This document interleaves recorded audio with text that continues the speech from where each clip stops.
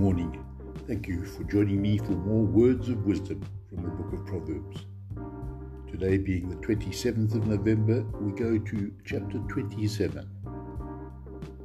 And I quote from the Passion Translation. It takes a grinding wheel to sharpen a blade, and so one person sharpens the character of another.